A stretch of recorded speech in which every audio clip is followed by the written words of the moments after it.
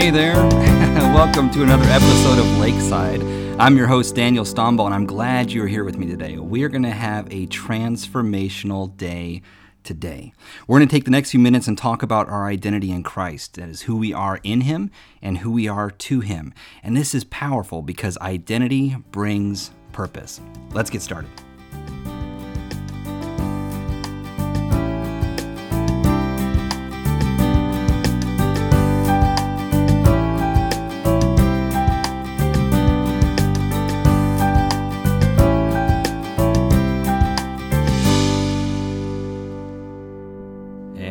Welcome back. It was episode number 15 of our devotional Solomon's Song on Lakeside here, and we're actually on day number 14 in the devotional book. And if you don't have the devotional book, you can actually maximize this study that we're doing by going through the devotional book yourself. It's got a journaling place and a spot for you to write down some thoughts that you get as you go through this book with me.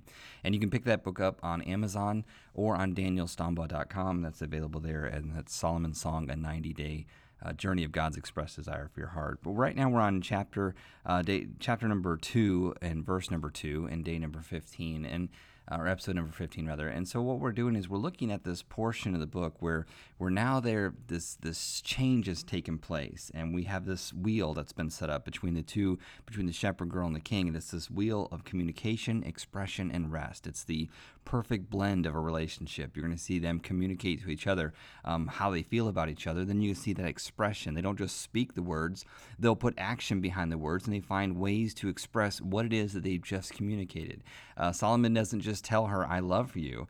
He finds ways to show her every single day how much he loves her and exactly what he means. He doesn't just say, you're beautiful. He says, no, you're beautiful like a flower. You're beautiful like this. He brings to mind a visual or a feeling or a sensation or a sense. He brings something to light that will help her connect the dots of exactly what he's feeling. And to me, the ultimate depth of communication is when we just speak words, but when we find a way to bring about our very feeling and our very thoughts into a way that someone else can completely understand. Someone said that once that communication was guiding vital truths around another person's mental roadblocks.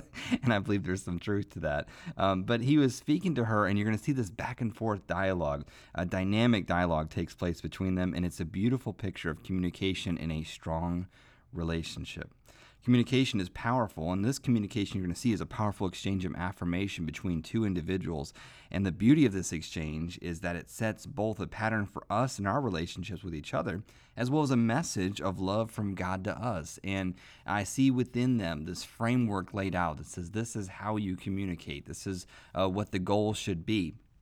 And so they have just got done walking the garden. He showed her the Garden of En-Gedi. He's displayed to her all the different aspects of his power in that garden, in the creation of the garden. Then he just goes on, he compares her, and he brings her to this place where they're able to express their love for each other. They've made love in the garden, and as when they finished, she's begun to speak to him, and then he speaks to her, and she makes this proclamation. We looked at it in the last episode where she said, I'm the Rose of Sharon, and she basically chose to identify herself with what Solomon said that she was. Solomon would told her she was like a rock rose. He told her, you are this rose in my garden.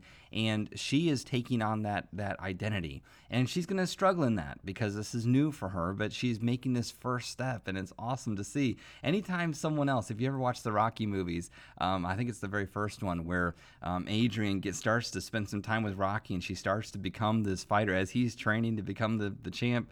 She's also been training to become a champ in her own right, and she's taking back for herself who she is. And Paulie was her abusive brother and verbally abused her, and he put her down all the time, and he made her feel like she was nothing. And there's so many times where he would tell her, you're nothing, you're nothing, you're nothing.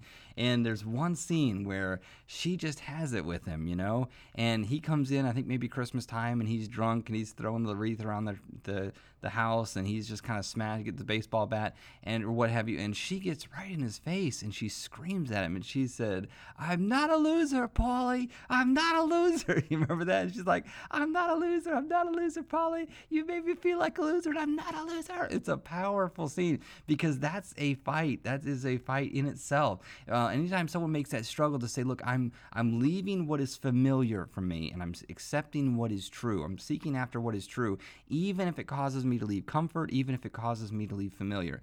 And she has been put down her whole life, and we're going to see that later on.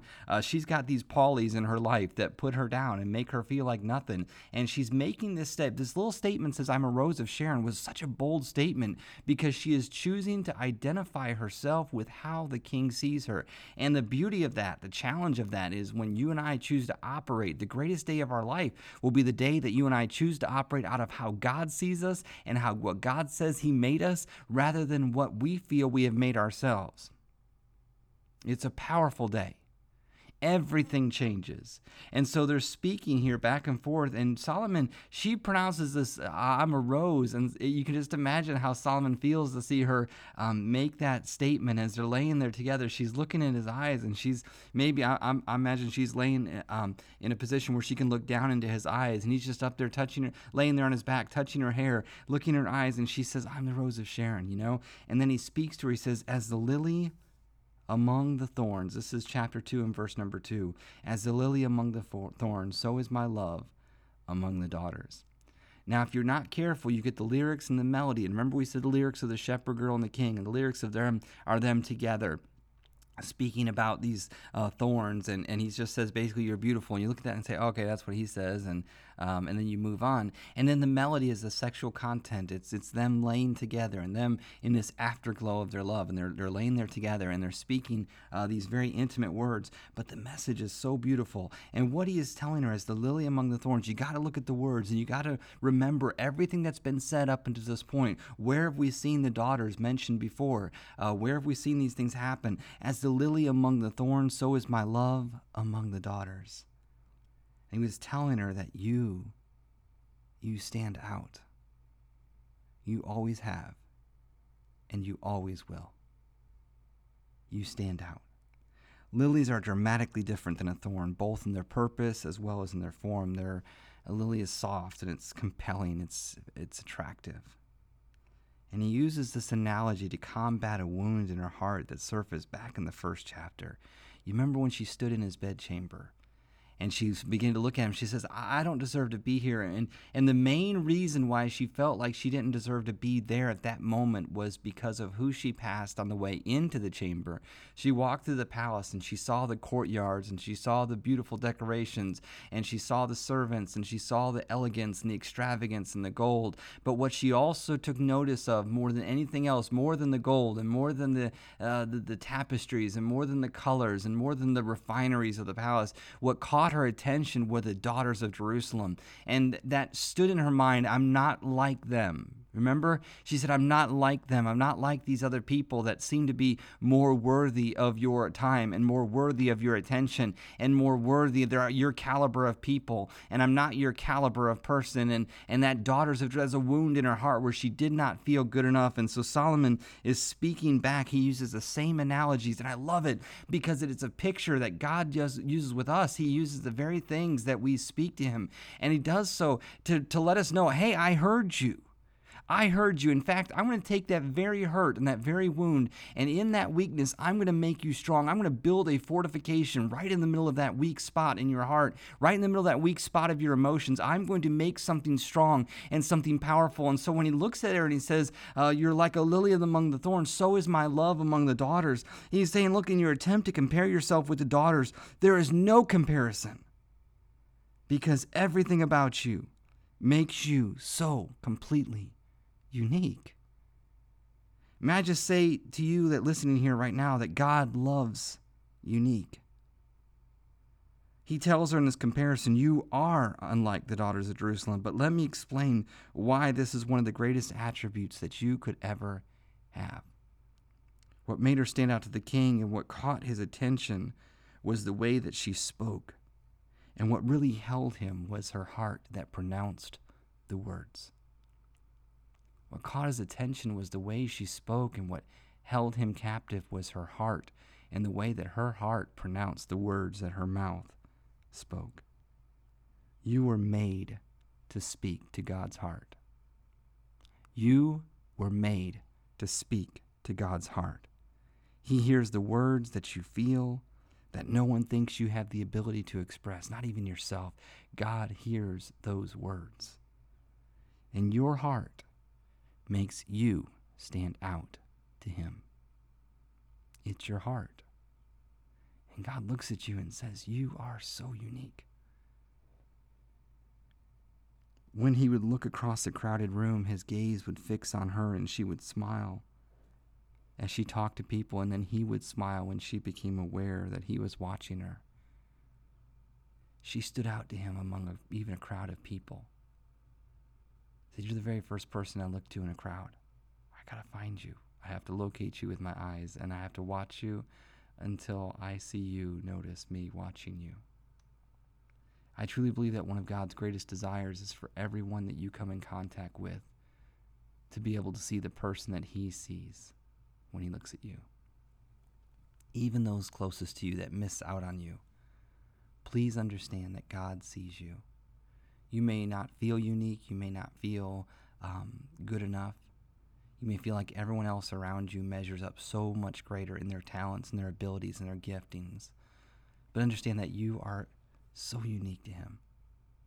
It's your heart and you stand out. I read this passage of amazingly beautiful expression, and I see God saying, Daniel, I see him saying, listener. Even those that are closest to you that share your house, they may share your bed, they may share a part of your life that no one else shares, and they're closest to you, and even they miss out on you. But please understand that God sees you. God looks at you. The king looked at her and he said, you mentioned earlier something about the daughters and how you felt like you didn't fit in with them, and I just want you to know you don't. You don't. You don't have the same heart the daughters have. You don't have the same eyes the daughters have. And you don't have the same expression. And your words don't form the same way. They don't pronounce them the same way. Your smile is different. The things that make you smile is so much different than things that make them smile. The way that you look at me is so much different. You can't buy that. You are a lily among the thorns. You stand out. Everything about you is so unique. And if anything, I feel badly for the people in your life that have missed you. They've missed out on seeing who you are. And I'm so glad you're in my kingdom. I'm so glad you're with me. And that's exactly what God says to you. Understand this morning or tonight, however, whatever time you're listening to this, that God notices you and he says, look, I have noticed you your whole life. You stood out to me like a lily among thorns, delicate and gentle and beautiful, and your form and your function is different than that of a thorn. And you stand out to me, and it's that uniqueness that pulls at me, that uniqueness that attracts me, that way that you speak, the way that your heart pronounces words is so attractive to me. You realize that the Holy Spirit takes what we say, even in the groanings and the utterings, and it translates it to what God, what we're trying to tell him, and he speaks to God for us and through us, and when we groan sometimes to God, and there's been times when we groan and we say, man, I don't, God, why are you doing this? God, man, I can't stand this. I can't take it anymore, God, and we feel like we're so embarrassed because we make statements like that. I mean, I had a chance to minister to someone, and I brought them actually the book Solomon's Song. God told me to bring it to them, and I knocked on the door. It was a lady that had lost so much in life, and I brought the book to her, and I handed it to her, and she said, what is this book? And I told her about it, and as I did, she began to cry, and she said, last night it just sort of snowballed for me, and I told God I didn't believe in him anymore. And she said, I'm so very embarrassed to tell you that. And here you are bringing this book about relationship and God. You're bringing it to my door. And a reminder of that passage where it says that the Holy Spirit takes our groanings and translates them to what we're trying to say. And sometimes the greatest prayer we can do is just say, oh God, I'm sick of this. Because the Holy Spirit translates that and says, Father, what she's actually saying is she wants to know you. She's got to see you like right now. And God responds and he says, okay, I'm going to send someone to her door. I'm going to have them hand deliver a book that deals with helping someone understand just how much they're loved, their value, and their identity in me. I'm going to bring that to their very door. God translates it, man. Don't worry about saying the right thing or trying to be the right thing, or just am I speaking the right way? Do I have his attention? Have I spent enough time in my prayer formula praising him and then blessing him and then, buttering God up and then giving my needs? And, this little big formula for prayer. No. You simply open your mouth. You simply look up to your Father. You look into the eyes of your King and you say, I love you.